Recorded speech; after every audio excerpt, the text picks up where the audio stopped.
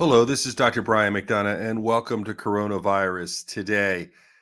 I want to talk today a little bit about the numbers here in the United States. On April 30th, 2022, we have 993,652 deaths, according to Johns Hopkins. In the world, 6,234,821 deaths.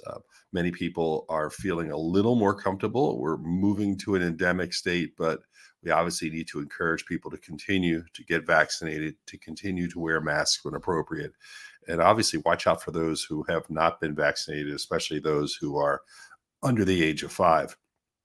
I want to talk a little bit about COVID in a different way.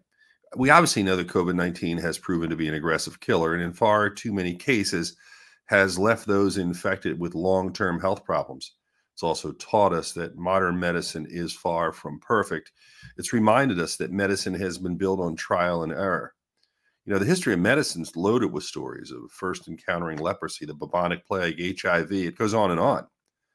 Now, those who have practiced medicine for decades know that knowledge and treatments change as we learn and find better solutions. COVID-19 has put healthcare under a microscope, and it's made it quite clear the brightest among us in every aspect of life are far from perfect. Essentially, the art of medicine is remaining humble, using this humility to work harder to improve care. COVID-19 and its treatments will change, and those who anticipate and understand how little they truly know will be the ones who lead us out of it. One of the problems we're facing is so many people think they're experts, and so many people think that unrealistic expectations can be met at a moment's notice. And unfortunately, that's just not how medicine works. Remember, as I always say, you do the best you can to protect yourselves. Wash your hands.